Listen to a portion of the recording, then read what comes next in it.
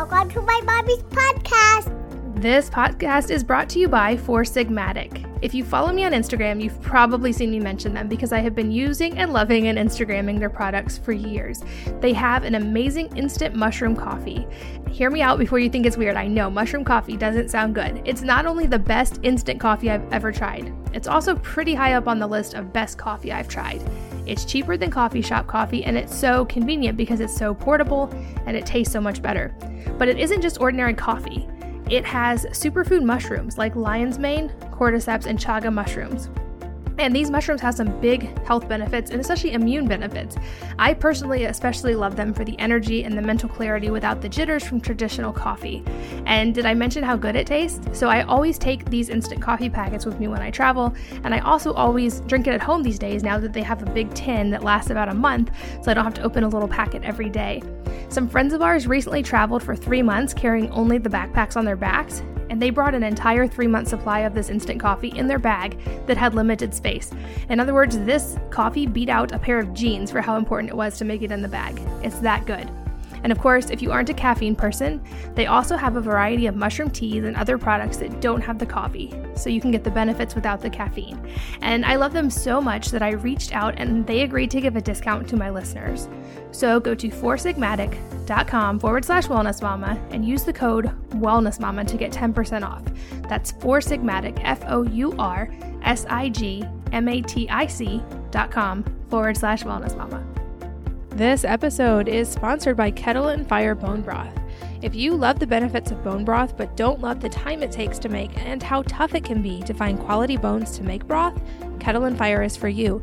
Their bone broth is a regular staple in my kitchen these days, and it's what I use to create the recipes in my new bone broth ebook.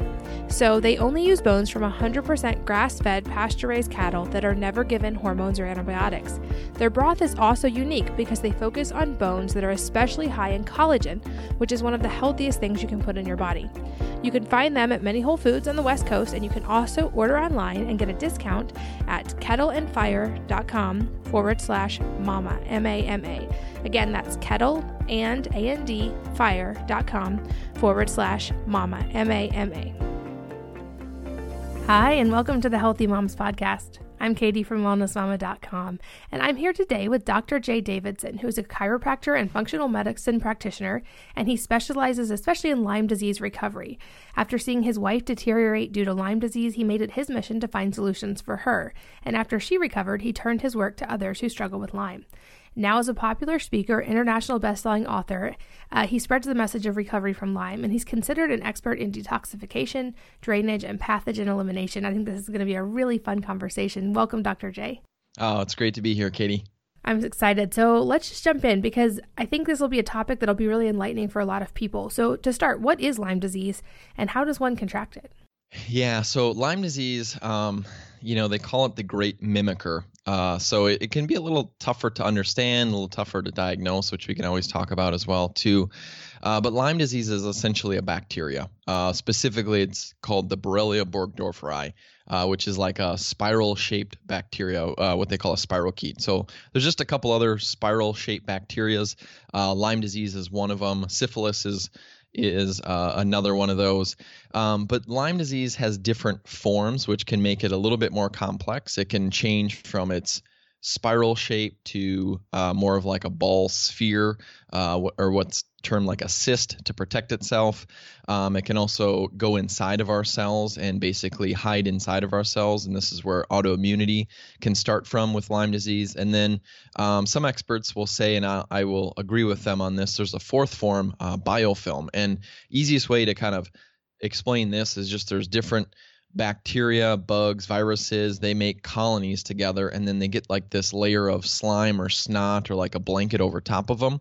And all that blanket is, which is technically the biofilm, is another way to protect itself. And Lyme disease, the Borrelia bacteria actually makes its own biofilm. So Lyme disease is known to be a bacteria, but definitely a lot more complex with some of the other things that get associated with it. And easiest way to contract it, or what the CDC would say to contract, is a tick bite, which is technically a tick sting. Ticks sting more like mosquitoes than necessarily bite. But I really believe there's a lot more ways to transmit Lyme disease than just a tick bite. Most people that have Lyme disease, chronic Lyme disease, diagnosed or suspecting, can't remember a tick. They can't remember a bullseye rash. And that's kind of the telltale sign, at least in the standard medical world, is you get a tick bite, or, like I said, technically a sting, and then all of a sudden you get like this bullseye rash, which kind of looks like the retail Target logo, where you got like the circle and then the other, circle outside of that. And most rashes, if you get that, that is Lyme disease. Like, that's a telltale sign. But most rashes don't always look like that, and only about maybe a third of people actually even get rashes that contract Lyme disease from a tick. So while a rash is a sign of Lyme, it definitely doesn't necessarily mean that you, if you don't get it, doesn't mean you don't have it. Gotcha. So what are some of the other ways someone could contract Lyme besides a tick? Because that's definitely the only one that I was familiar with in the beginning as well. Yeah, so modes of transmission, they've shown that Lyme disease, for instance, like University of Wisconsin did some research on cows, and they actually showed that the spirochete was actually in cow's milk. So I mean, you can make a little bit of a jump. Obviously, we're not cows; we're a different type of mammal, human. But it's very easily to see that moms that are producing breast milk could actually spread it to their child breastfeeding. They've shown that moms actually pass it within utero. So when baby is in the womb, that mom actually will give Lyme disease to the baby. And there's actually quite a bit of research showing that issues, babies passing away, miscarriages, can actually be from active Lyme as well. Sexually transmitted, so partners can transmit it. There's a bunch of different rodents and things that will actually carry it, like deer, birds, cows, horses, other mammals. But as far as like transmitting, spiders can actually give Lyme disease, fleas, mosquitoes, deer flies, a bunch of other flies like black and horse flies, and many other insects. So the tick is kind of the accepted way, but there's definitely many different modes of transmission. That's slightly terrifying, especially just the little bit I know of Lyme and how serious it can be. Are there any tests that determine definitively if someone does have Lyme or not? No, that's a great question. I wish. There's a lot of different testing out there. The important thing to remember about Lyme disease is that it's a clinical diagnosis, meaning that it's literally like, the doctor has to use the brain, and look through history and examination. And if I think some telltale signs, like I mentioned earlier, if somebody develops a bullseye rash after a tick bite or sting, that's a telltale sign. That's Lyme disease. And that's possibly more of an acute phase versus chronic, but you'll get some argument in there as well. Definitely want to think of it as clinical diagnosis, but if you come back positive on a test, then I would assume that it is positive. It's more of if it comes back negative, it doesn't necessarily mean it rules it out. And standard testing right now in the medical world is ELISA and Western blot. It's a 2-tiered method, meaning they run a test. If it comes back positive, then they run the other test. If that comes back positive, then quote unquote, you're diagnosed with Lyme. But research has found that that's a 40 to 60% error rate, which is like, when I'm like 40 to 60%, like I feel like Katie could just do a coin flip and have a better, odds of getting that test right. So I'm definitely not a fan of the standard 2-tiered method of testing at all. There's other companies that kind of take that type of testing a lot further, like IGeneX. There was a company that I was a really big fan of a little while ago, Pharmacin Labs. They have a blood test called the iSpot Lyme, like iPhone, iSpot. I haven't been using them as much. Kind of been keying in from a testing standpoint. I really like DNA Connections. They're based out of Colorado, and they have a urine PCR test. But the key is you kind of want to stir the body up, because, and this is maybe an important thing just to make note of in the Lyme disease side of things, is that spirochete, that spiral-shaped bacteria, doesn't like to necessarily float around the bloodstream. It loves joints, tissues, organs. So conventional like blood testing isn't always best because that's like not the target organ, where it likes to hide is the blood. So the PCR DNA connections test, it's a urine collection, so you can do it at home.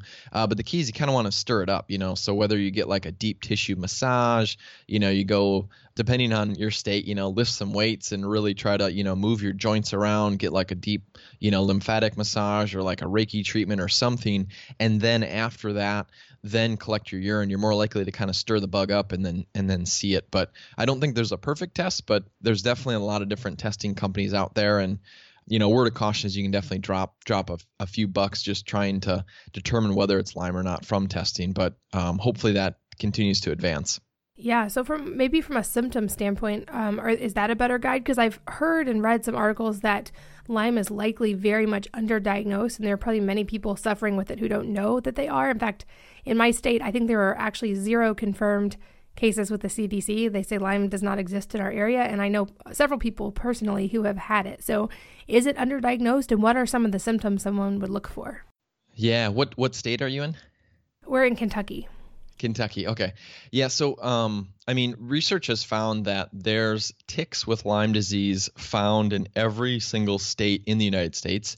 And Lyme, there's been Lyme, quote unquote, that's been contracted in every single state now, documented and accepted. You get definitely into some arguments, but symptoms can be rather challenging too. And this is definitely the gray area, which I think is what makes Lyme disease rather difficult to understand, to treat, because it can mimic so many different things. I think a good starting point is if somebody's been diagnosed with chronic fatigue syndrome, fibromyalgia, autoimmune conditions such as like lupus or RA, stands for rheumatoid arthritis, or MS, multiple sclerosis. From a clinical side, I would say let's make sure to rule Lyme out, that it's not a piece to the puzzle. Or, it literally could be like the cause of the diagnosis as well. I'm not saying it's always 100%, but if you've been diagnosed with that would key in on Lyme for sure. Symptom-wise, there's over 150 different symptoms somebody could have with Lyme, which is pretty crazy. There's different types of Lyme, like a little bit more of neurologic type Lyme that can affect more of like the nervous system versus, a little bit more of the arthritis type things. A few symptoms that stand out that I think the listener can take away, Katie, is if they have arthritis that moves around the body, or, kind of like the moving arthritis, like, oh my gosh, today my left shoulder hurts. It just feels like it's all arthritic. And then the next day it doesn't hurt and it's a different area, like, oh, my knee hurts or my hip hurts. And then, it kind of keeps moving around. That would key in on Lyme disease for sure from a symptom standpoint. Wax and waning pain, where you have pain, but it's like good one day, the next day it's bad, kind of coming and going. That would be, for me at least clinically, really point to Lyme disease. And then one symptom really interesting, a sore sternum or like breastbone. So right where your ribs meet the front of your chest area, basically the junction of the sternum to the rib. If you poke around in there with your fingers, and you can do this right now, assuming you're not driving or anything and it's safe. If you're poking around in there, and it's okay to have some soreness in there, but if you push on it and you're like, whoa, that does not feel good, that would be a sign for myself, clinically saying, yeah, Lyme could be a piece to the puzzle. That's really interesting and helpful. I think it feels like Lyme is kind of a moving target, trying to figure out if you have it or if it could be part of your puzzle, like you said. And for you, there's definitely a very personal story here. So can you talk about how you got into this world and kind of your wife's story? Yeah, it definitely was not one day waking up like, oh, I think Lyme disease would be a great topic to start researching and helping people. It was more just, out of the need to save my wife's life. So a little back history on my wife. When she was 7 years old, she got sick. They gave her some medications that caused brain encephalitis, which is a fancy way to say brain swelling. And then she went into a coma for 6 weeks. And it was through that process, and she's 34, about turned 35 right now at the time that we're doing this. So 7 years old was obviously a while ago. And at the time, her mom was hearing something about Lyme disease, like, oh, there's a thing called Lyme disease. Can you check for it? And the doctors are like, no. Then eventually check for it. And it was the classical test, but it came back positive. And they're like, oh, well, she has Lyme disease. Never had a tick, never had a bullseye rash. And from that point, basically they started her with IV antibiotics. She was on that for about a year, or oral antibiotics for like another year, and just health history, like health problem after health problem ensued. She was supposed to go to like Junior Olympics for swimming and couldn't because of health issues, and sinuses scraped. When she was 18, she had a couple heart ablations. The first one, quote unquote, didn't take. The second one apparently did, but then started having some symptoms later again. So she had a couple heart surgeries. And when I met her, it was after the heart surgeries. It was when we were in college, and she was actually doing pretty good. But with her history, she always felt like she was the guinea pig, and so we never like dove into it. We just kind of did healthy stuff to get by. And she had some crashes here and there, but when my daughter was born about 5 years ago, that's when the bottom fell out, and she almost died. And I mean, there's so many stressful nights. We're just wondering, is she gonna wake up in the morning, and if she doesn't, like, what am I going to do with a little newborn? And we have one child now, and haven't been a parent before. This is all new and very scary, and kind of really makes me sad to think about what I was thinking about back then. But this is a tough situation, and one of the first things that came to mind was Lyme disease. Could it be Lyme coming back? And at the time we ran, Pharmacin Labs just came out with the iSpot test, which I was a fan of for a little while, and then I think something happened with the lab, but hopefully they're back on track and moving forward. But it showed up not only positive, but in the acute phase. So like the iSpot will give you a number. Over 25 is positive, under 17 is negative, and then in between, the 17 to 25 range is what they call equivocal, like in the middle, we're not really sure. Well, she came up 88. She was like not only positive, but she was in an acute phase. So we're like, okay, Lyme is in acute mode. And then the other thing that came up was, wait a minute, she had lead heavy metal toxicity and mercury heavy metal toxicity that we couldn't figure out how to detox from it. She kept reacting, so we kind of backed off. I wonder if that's a piece. And basically when the bottom fell out, it shifted me from the high volume corrective chiropractic world to what does my wife need to do to, save her life. And as she got well, then others started coming. I guess I had no idea there was so many others like her. And then it just got so busy that we ended up selling our practice, the chiropractic side, and just do, Lyme disease. Now we work virtually with clients with Lyme disease. So. Wow, that's incredible. So what were some of the specifics that helped her? I know I have had quite a few questions actually from listeners and readers about Lyme disease, and I'm thinking this is probably a big problem that it's affecting quite a lot of people. So what was it that you guys did that got her well? I know there were several pieces to this puzzle, but kind of talk us through that. Yeah. So, I mean, I really would agree with you that it is a big issue. And I feel like, unfortunately, in the next couple of years, it's going to be even more known, number wise. Like CDC in 2013, I believe, they said 30,000 people contract Lyme a year. Then they changed it in 2013 to 300,000. And there's a good, and that's each year. Like that's more people that are affected with Lyme than breast cancer, which is really scary when you think about it. And there's a good number of people that feel like that number is pretty conservative, because it was just looking at I think 96% of their data was from 13 states, which, Lyme, I would say, doesn't know borders. So, it can affect, many areas. But getting back to like, what did my wife do to get her well? The big thing was figure out what are the upstream sources for her. So this is, I feel like, an important point for the listener to understand is, okay, if you have Lyme disease, which is a bacteria, our thought process typically is, well, let's kill the bacteria. But with Lyme, I would say in the chronic Lyme disease state, which means you've had it for over, 8 weeks, typically a lot longer than that. But, if you just did not contract it, you get into the chronic phase. And there's always other pieces to the puzzle that need to be addressed. Probably some of the most common ones clinically, I see, Katie, mold exposure will trigger Lyme disease. Emotional stress, like somebody going through a divorce or losing a loved one. So there's, the emotional stress, that's a big thing. There's the chemical stress, which, like mold or, getting, breaking some of the, what are those called? The CFL bulbs and mercury exposure, so you get mercury vaporized and you get, mercury absorption.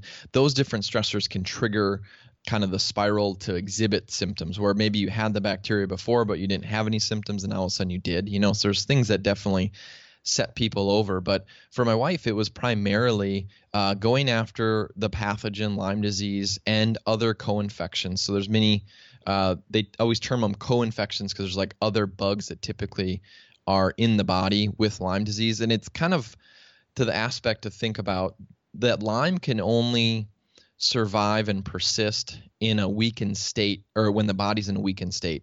So where we can make a lot of tracks, I personally believe at least, is if we look at the body as a whole holistically and build the body up, then we're creating an environment that's not favorable for bad things to take effect. So, but usually when chronic Lyme is there, it's an environment that's favorable for bugs. So not only is there Lyme, but there's other bugs like other viruses like Epstein-Barr, HHV, which stands for the human herpes virus. And it's not just a sexually transmitted STD. There's a bunch of different herpes type viruses. There's other bacteria like Bartonella, which is really big for causing people to have painful muscle spasm cramps, like in the calves, painful feet, like when you first wake up in the morning, you step down, you got that pain in the feet, so you've got bacteria, you've got viruses, then you've got parasites. One of the probably most known parasite is Babesia. So really for her, it was addressing what I would consider the pathogen side of things, which is a pretty big category,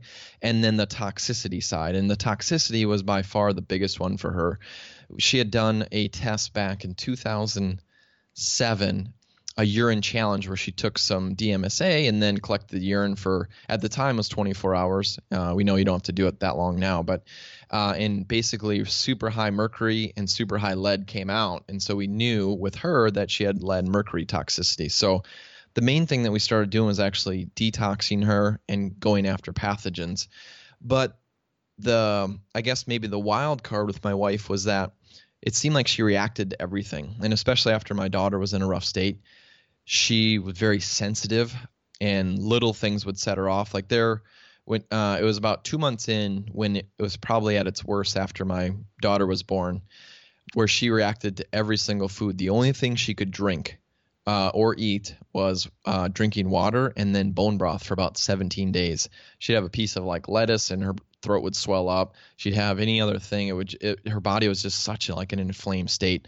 So for her, it was, calming the inflammation down. You're not going to kill pathogens or detox in that state. So it's kind of like get out of the emergency state and then open up the drainage pathways, which we can talk more about. I think that would probably be really beneficial for the listener, but open up the drainage pathways to get the stuff, the normal flow of crud, if you will, moving in the body, and then detoxing the heavy metals out and killing the pathogens. And it was really that completely changed and transformed her life. Wow. So how long did that entire process take? And were there rough patches for her along that road? Yeah. Oh, that's a great question. How long? I get the question often, Katie, well, how's Heather doing? And I'm like, she's healthier now than she's ever been. Is she 100%? I don't know if she's 100. I would say 95 easy, but it seems like there's just like keeps peeling layers back and just like a higher level of health. To get out of the acute phase, I think took probably about 3 or 4 months with her. And then as far as like the healing after getting out of that acute emergency phase, it was probably a year and a half. It seemed like a long time, probably just because we were living through it. And then also just the trial and error. Going to anybody and everybody we could think of, that might have any value to us and trying things. And that's kind of where the whole, I wrote a book called The 5 Steps to Restoring Health Protocol. You can just find it right on Amazon. Just type, J. Davidson or Dr. J. Davidson. It's like the first thing that comes up. But that's kind of where that was birthed from, was just the process that seemed to end up working for her. Just kind of, wrote a book about that. And I'd worked with clients after that and verified, this actually really works well. But, I'd say a little less than 2 years probably total. But there was definitely a lot of trial error and a lot of frustration, stress. I think the emotional stress was probably the most, just kind of that wonder, is she ever going to get, fully well? Will she, ever be able to have kids again if we want more kids? It was a pretty big trauma, with her almost dying after having the first one. So I think the emotional stress was probably the biggest wild card in or, emotional mind thoughts was the wild card in the whole process. Oh my gosh, I can only imagine. And that, of course, impacts your physical health so much as well. I want to go a little bit deeper, though. You mentioned drainage and you also mentioned detox. So can you talk about what you did to facilitate those and what the difference is, if there is one? Yeah. So I love to distinguish the words, thank you, detox versus drainage.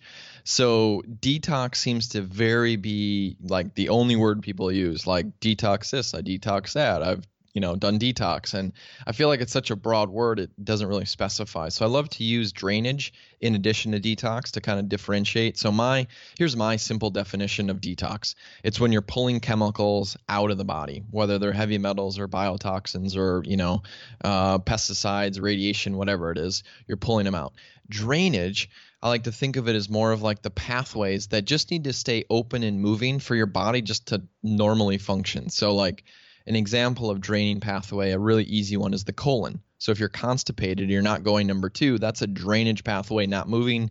We got to work on that. So the colon's a drainer. The kidneys is a drainer. The skin, if you don't sweat, that's actually a draining issue. My wife didn't sweat for many years. She didn't even have to use deodorant for many years, which, we thought was like an amazing blessing, realizing no, that's actually kind of a curse because she's not draining, like that pathway is not open.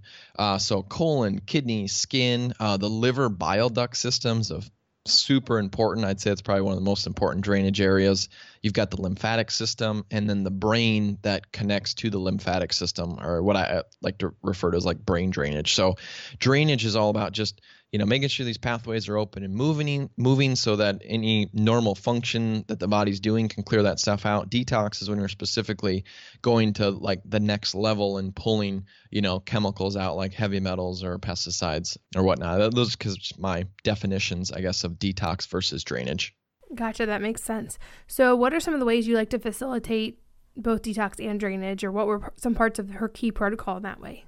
Yeah, one of the probably the most important keys for her was opening up the drainage pathways before she detoxed. So she had tried to detox heavy metals back in 2007, 2008. She reacted both times, and then just got gun shy, like, I don't want to be trying this and end up, feeling worse off. So we pretty much just kind of put that on the shelf and said, oh, there's no way to detoxify heavy metals. She reacted to DMSA, which was is a true chelating agent. Then we had another doctor say, oh, no, you need to take DMPS, or brand name was called Mercout. And then, I actually was detoxing with her. I was like that tag along guy, I did the test and I had high heavy metals. I'm like, well, I want to do this too, and I actually reacted to DMPS and it freaked her out and she wasn't doing great. But so we kind of just backed away from it. And the key that we found, definitely looking back on it, of how everything fell in line was just opening up the drainage pathway. And that liver bile duct system is by far the most important one. And that's one that your listener can easily start improving on. If you have chronic illness, I think that liver bile duct area is typically almost always clogged, and it plays such an important relationship with so many other parts of your body too, Katie. So I'll just back up to liver anatomy for a second. So your liver is like the front right lower rib cage area. It's essentially like the detoxing organ of your body. It's got something called phase 1 detox, and then something called phase 2, where it basically transforms a chemical into actually a little bit more dangerous chemical to get it to phase 2, and then phase 2 kind of neutralizes it. So your body does detox through the liver. And then the liver makes bile, which gets pushed into the bile duct. And if you have a gallbladder still, it's stored in the gallbladder sac. And then when you eat, the gallbladder squeezes to emulsify bile to help you digest food. Well, toxins, after they're processed from the liver, most of them end up getting dumped into the bile. So the bile starts getting thick and sludgy from these toxins. And the reason why it starts getting thick and sludgy is when bile gets pushed into the GI tract, a lot of it will end up recycled, because bile's from an energy like ATP, how much energy it takes the body to make bile, it's expensive. So it likes to recycle it. Well, when it recycles it, the toxin goes along with it. So this bile starts to get kind of thick and sludgy, and then that movement gets clogged up. And then there's other things that can clog it up besides toxicity. Parasites love the bile duct area, especially Giardia and some other things. But if this liver bile duct area is clogged, automatically means the lymphatic system is clogged, because the lymphatic depends on the liver bile duct system. If the lymphatic system is clogged, automatically then the brain is going to have an issue draining and what's termed like the glymphatic system. And now we know the lymph is connected right to the brain, but essentially I like to kind of separate brain versus the rest of the body, lymph, and then you've got the liver bile duct system. So I think that's one of the most important areas. And as far as like tools, I mean, you can pretty much every supplement company on the planet has something for the liver or the gallbladder typically, as far as from like a formula. So if you got like a favorite company, you can use that. There's a lot of things though that I would say are, maybe a little bit more of health protocol, things where you don't necessarily need a supplement, or you can even do teas. Like dandelion root tea is one of my favorites. I love that. It helps to increase bile production, the bile movement.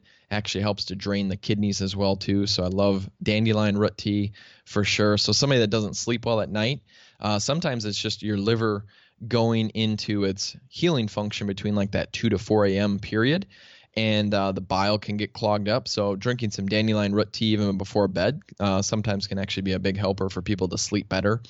Coffee enemas, I originally heard of them years ago for more weight loss, but realizing coffee enemas help to purge the bile and help to get movement in there. It actually helps to increase glutathione, which is kind of a detoxer as well of the body. But coffee enemas, you can do like castor oil packing, where you put castor oil on your skin and put ideally like an infrared pad on your skin, not just a classic heating pad, but any type of heat kind of helps. And the castor oil is very drawing, so it can kind of pull stuff from that area to clear that out.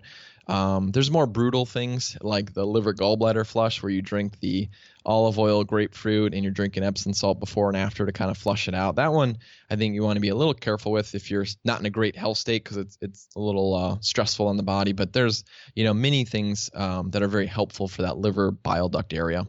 That's a great list. And I think, at least for me, and maybe some other people listening as well, like the idea of getting Lyme and realizing that it's more common than you thought, and there's more ways to get it, especially even mosquitoes, is pretty terrifying. And I know people, the question may be, is there any way to avoid it or to make sure it never gets to the serious nature like as your wife had it? So do you have any tips for that about preventing Lyme and or avoiding ticks and other ways that it could be? Yeah. I mean, my wife still to this day doesn't like to go in the woods, just from her past experience of Lyme and kind of that's still an emotional thing that we need to address.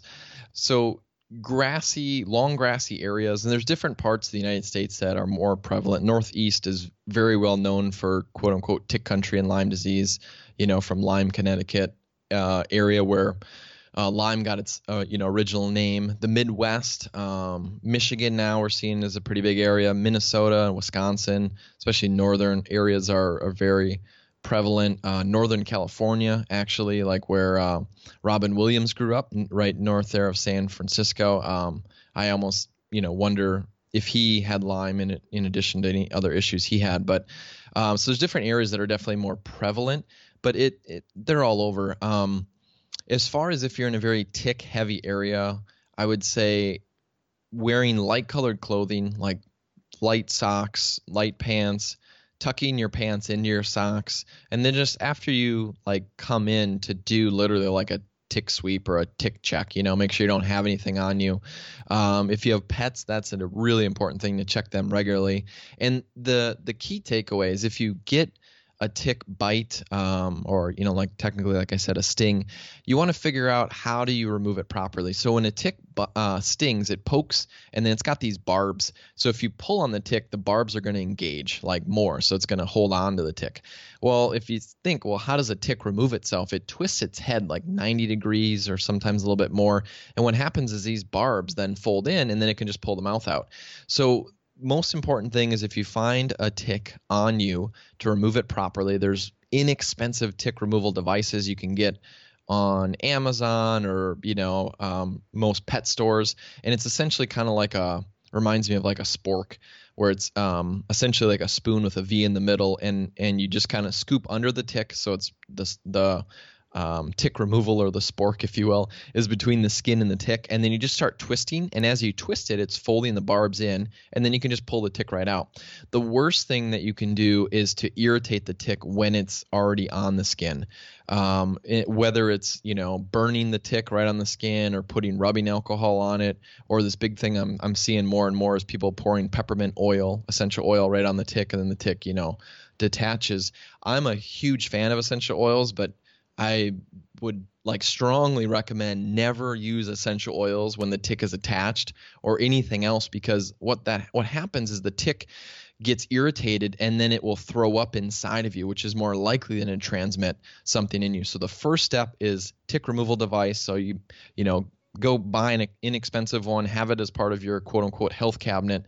So if you ever see a tick, you can scoop it, twist, remove it. Then you can put whatever you want on it, whether it's like worm seed oil or clove or any type of blend from your favorite essential oil. You can put that on, but put that on after the tick is removed, because you just don't want to irritate the tick and have it throw up more. And another a myth in the tick transmission is that the tick has to be attached at least 24 to 48 hours before it'll transmit Lyme disease. This is a big myth because the research was done on animals, and if you think the research was done, for instance, on looking at dogs, typically dogs are pretty hairy compared to, maybe like somebody's arm. And granted, I guess there's some people with hairier, body parts and arms than others, but it's kind of that tick having to migrate from the hair to get to the skin, so it can take longer. There's doctors like, there's one in California, Dr. Sanjas Schweg.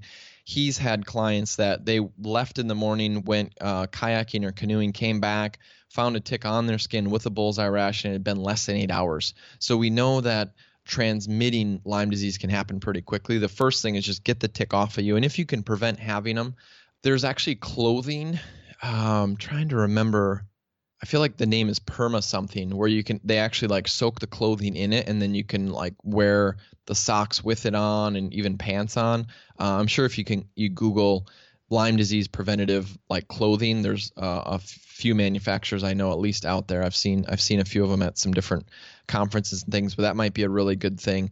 I would definitely stress the tick removal device. And then there's companies actually where you can send the tick in to see if the tick actually has any type of bacteria or co-infection of Lyme disease. That you can do. I honestly, though, would just go homeopathic route. And this is just my personal belief. So the medical world, and I think there's a place for antibiotics in acute Lyme. So if you get stung by a tick, you get a bullseye rash, you can take doxycycline for, 2 to 4 weeks and, probably blast that away. I just, if much as I can lean away from that, I do. And I love homeopathy for any, there was an expert, Joette Calabrese, I had on the Chronic Lyme Disease Summit #2, and she's been in the homeopathic world for years and just brilliant. And she's like, any type of bug sting, there's a homeopath called Latum palestra that you can use, and it's the same thing for Lyme. So if you have, if I was going to say, health cabinet preventative, I'd have a tick removal device. I'd have the homeopathic, and they're, maybe $8. You can get them at typically a health food store, Whole Foods, or even online, Amazon, the Latum. I would have the Latum, and I would have a tick removal device as kind of the bare minimum. And then, if you have some type of pathogen killing essential oil, once you remove the tick, you can put that on as well too. I think those are probably the most important things as far as prevention and not letting it go, nuts in the body, if you will. Yeah, that's really helpful. That was going to be one of my next questions, was whether there is a time and a place for antibiotics. That seems to be the conventional medical answer, but it's good to know there are also alternatives. And also kind of what you would do, what your first course of action would be. This podcast is brought to you by Four Sigmatic. If you follow me on Instagram, you've probably seen me mention them because I have been using and loving and Instagramming their products for years. They have an amazing instant mushroom coffee. Hear me out before you think it's weird. I know mushroom coffee doesn't sound good. It's not only the best instant coffee I've ever tried, it's also pretty high up on the list of best coffee I've tried. It's cheaper than coffee shop coffee, and it's so convenient because it's so portable and it tastes so much better. But it isn't just ordinary coffee. It has superfood mushrooms like lion's mane, cordyceps, and chaga mushrooms. And these mushrooms have some big health benefits and especially immune benefits. I personally especially love them for the energy and the mental clarity without the jitters from traditional coffee. And did I mention how good it tastes? So I always take these instant coffee packets with me when I travel, and I also always drink it at home these days now that they have a big tin that lasts about a month, so I don't have to open a little packet every day. Some friends of ours recently traveled for 3 months carrying only the backpacks on their backs, and they brought an entire 3-month supply of this instant coffee in their bag that had limited space. In other words, this coffee beat out a pair of jeans for how important it was to make it in the bag. It's that good. And of course, if you aren't a caffeine person, they also have a variety of mushroom teas and other products that don't have the coffee, so you can get the benefits without the caffeine. And I love them so much that I reached out and they agreed to give a discount to my listeners. So go to foursigmatic.com/wellnessmama and use the code wellnessmama to get 10% off. That's foursigmatic, foursigmatic.com/wellnessmama. This episode is sponsored by Kettle and Fire Bone Broth. If you love the benefits of bone broth but don't love the time it takes to make and how tough it can be to find quality bones to make broth, Kettle and Fire is for you. Their bone broth is a regular staple in my kitchen these days, and it's what I use to create the recipes in my new bone broth ebook. So they only use bones from 100% grass-fed, pasture-raised cattle that are never given hormones or antibiotics. Their broth is also unique because they focus on bones that are especially high in collagen, which is one of the healthiest things you can put in your body. You can find them at many Whole Foods on the West Coast, and you can also order online and get a discount at kettleandfire.com/mama, M-A-M-A. Again, that's kettleandfire.com/mama, M-A-M-A. Do you feel like there's a lot of misconceptions regarding Lyme disease, and what do you see as some of the bigger ones? Oh, yeah. Yeah, I'm just thinking about the acute versus chronic. So I interviewed a couple times Dr. Kenneth Stoller. He's in the San Francisco area, medical doctor for 30 plus years. And one of his, and this I think just adds to the controversy of Lyme, but he said that if somebody actually gets a bullseye rash, that means they already have Lyme and now they're reactivating it because it's an IgG response. So it gets a little gray as to, how do you know if somebody's actually acute or if it's, if it's been in the body for a while and just re-aggravating and being chronic. I definitely think there's a place for antibiotics for those that, are more comfortable using that. But I really would stress the acute phase. And then once it's out of the quote unquote acute phase after 6 or 8 weeks, then I don't know, I've just seen too many clients that have went that route and had a lot of issues because the antibiotics, most people know it, damages the gut, bacteria and things, but it actually damages the mitochondria. And more research is pouring out on the mitochondria that they're the ATP factories of your cells and they make energy. And if you damage those, well, then you're going to be, you're not going to have cellular energy. So especially somebody like with chronic fatigue and, adrenal fatigue and just struggling even to get up. I mean, that would just be a word of caution that I would look at. So the misconception of acute versus chronic, I'd say there's definitely some, arguments there. Man, there's just so many. I think I believe another one is that Lyme is only in certain areas. There's a Dr. Ray Stricker that's through research and he's found that migratory birds actually will carry ticks, which has been a big contributor to why Lyme disease is worldwide right now. It's been found on every continent except for Antarctica. So I think that's a big misconception is, you have to be in, New York or Connecticut or Minnesota, to get Lyme disease. And then another one actually is there's different types of Borrelia. So Borrelia burgdorferi is a specific strain and species, and that's what's been known to cause Lyme. But now they've identified there's another one called Borrelia myoni that causes Lyme. The Mayo Clinic actually discovered that, so they kind of named it after themselves, myoni. And then there was another one discovered called myomoti, so Borrelia myomoti that causes Lyme. So misconception is that it's only Borrelia burgdorferi, which I believe is some of the issue with the testing is the tests for the most part, most testing will look for just one strain, like the DNA connections that urine PCR, I believe, looks right now for 3 different Borrelia strains, but there's over 100 different Borrelia strains in the U.S. There's over 300 across the world. So now it's just not straightforward, which can be frustrating, but the more you understand about it, the easier it is to guide and get the body well. That makes sense. And I've always wondered, and maybe you have some insight on this, is there an immune component to Lyme as well? Like we see the kind of overlap between autoimmune disease and other problems and Lyme disease. Do you think it's possible that some people with a strong enough immune system may be more resistant to contracting Lyme? Or what do you think is the immune role there? Yeah, if you're susceptible, like if your immune system is not functioning at an optimal level, you're going to be more susceptible to getting chronic Lyme and not being able to get over it. The overall body status, super important. Lyme, I don't know if this is answering your question, but Lyme over time will create autoimmune issues in the body. Lyme will literally like go inside the cell. So after it's been in the body a little bit, it'll actually go inside of our cells and kind of look like our cells, but it will shift our immune system to something called Th2 dominance.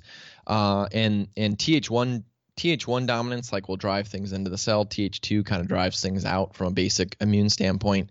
So Lyme, when it goes inside the cells, it shifts the immune system into like a Th2 dominance, which creates autoimmunity. And I believe that's part of its protective mechanism, is to kind of keep the immune system out of the cell where it's, hiding and pretending to be. And then the body knows like, wait a minute, this doesn't seem right. And it goes after its own cells that it thinks Lyme is inside, and then, can mistake other cells that don't have Lyme in them, and it can start attacking itself. So there's been some good clinical evidence of even like co-infections like Bartonella triggering Hashimoto's and thyroid issues. I have a good friend, Dr. Evan Hirsch, that's seen amazing healing testimonies of people like he's a medical doctor in the Northwest, literally being able to get off of thyroid meds when they address infections like Bartonella, for instance, which is a co-infection of Lyme. So does that answer your question, or were you asking something else? No, that absolutely does. Are there any, on a practical level, are there any things that can help with those infections and also with Lyme that you use often with your patients? Yeah, so there's tons of protocols online, and it can definitely get overwhelming. The Cowden protocol, the Zong, looks like Zhang protocol, Byron White protocol. Yeah, I don't think there's a canned protocol, because it can be so different among people's bodies and what the other bugs are. There's definitely been a good amount of people that have gotten well from all those protocols, but then there's been a good amount of people that haven't too. So I think customization is, especially in somebody in a challenging position, is like ideal, is how do you customize what they need? And then even more importantly in that is in what order. Because there's certain times where, like, for instance, if you have, let's just say you have three co-infections or three bugs. You have Borrelia, which is Lyme. You have Babesia, which is a co-infection, and Bartonella. Well, there's times where they'll pick like, okay, Borrelia, you get to run the show. We'll tag along. Well, then you kind of knock the Borrelia down. Then it's like, oh, wait, we got Babesia and Bartonella. Okay, Bartonella, you get to run the show now. And there's a thing in the bug world called quorum sensing, and it essentially just means like the bugs have cell phones and they can communicate throughout the body. So they've shown in research, like when you take an antibiotic, that a Lyme spirochete within 20 minutes will literally change into that cyst ball, because it's like 1,000 times stronger against antibiotics in a cyst ball formation, that it literally can communicate throughout the body. And bugs do this synonymously. So understanding, like, you can definitely look at symptomatology. If somebody has like night sweats or heart palpitations, Babesia is probably, going to be top of the list. If somebody suffers more with like headaches, like brain tension, swelling, muscle spasms in the calves, the bottom of the feet hurt, that could be more of a Bartonella thing. And that's commonly found with people that have been around cats. They call it cat scratch fever, Bartonella. So if you have cats, you could, maybe assume Bartonella might be part of that. Lyme disease, like we mentioned, kind of that wax and waning pain, moving arthritis, sore sternum, those kind of symptoms. So you can kind of look from a clinical symptom standpoint and say, okay, what are the most important ones, or what seems to be kind of running the show now, and then go after those. And there's pretty good formulas. Like Byron White has formulas specifically for like Bartonella, for Borrelia or Lyme, and Babesia, but they're also very strong too. So it's something, if somebody's struggling with Lyme, I love when people learn and move forward on their own, but I would always recommend having somebody to help guide you, because there's also it's complex, but there's also the emotional side. We kind of get lost in our own emotions and can get tunnel vision, and we just want to make sure we're seeing the whole picture, because health is just, well, as you know, Katie, it's just so important. So. Yeah, that's great advice. I think you're absolutely right. And I always love to ask toward the end of an interview also, both as a practitioner and just someone who is focused on being healthy. Are there any things you do in your day-to-day life or as part of your routine that you feel have the biggest impact on your health or your mental or physical well-being? Oh, yeah. I love that question. So it's been a big shift. I'm definitely that workaholic type guy. So, we moved from Wisconsin to San Diego, bought a 1,200 square foot house, tiny compared to what we had in Wisconsin. And I had my office in the third bedroom, which was like 15 feet from the living room. So I'd always kind of wander out there. And then my wife's like, no, this isn't cool. This is like family time. So we built this little building in the backyard, and that's kind of my office where I'm at now.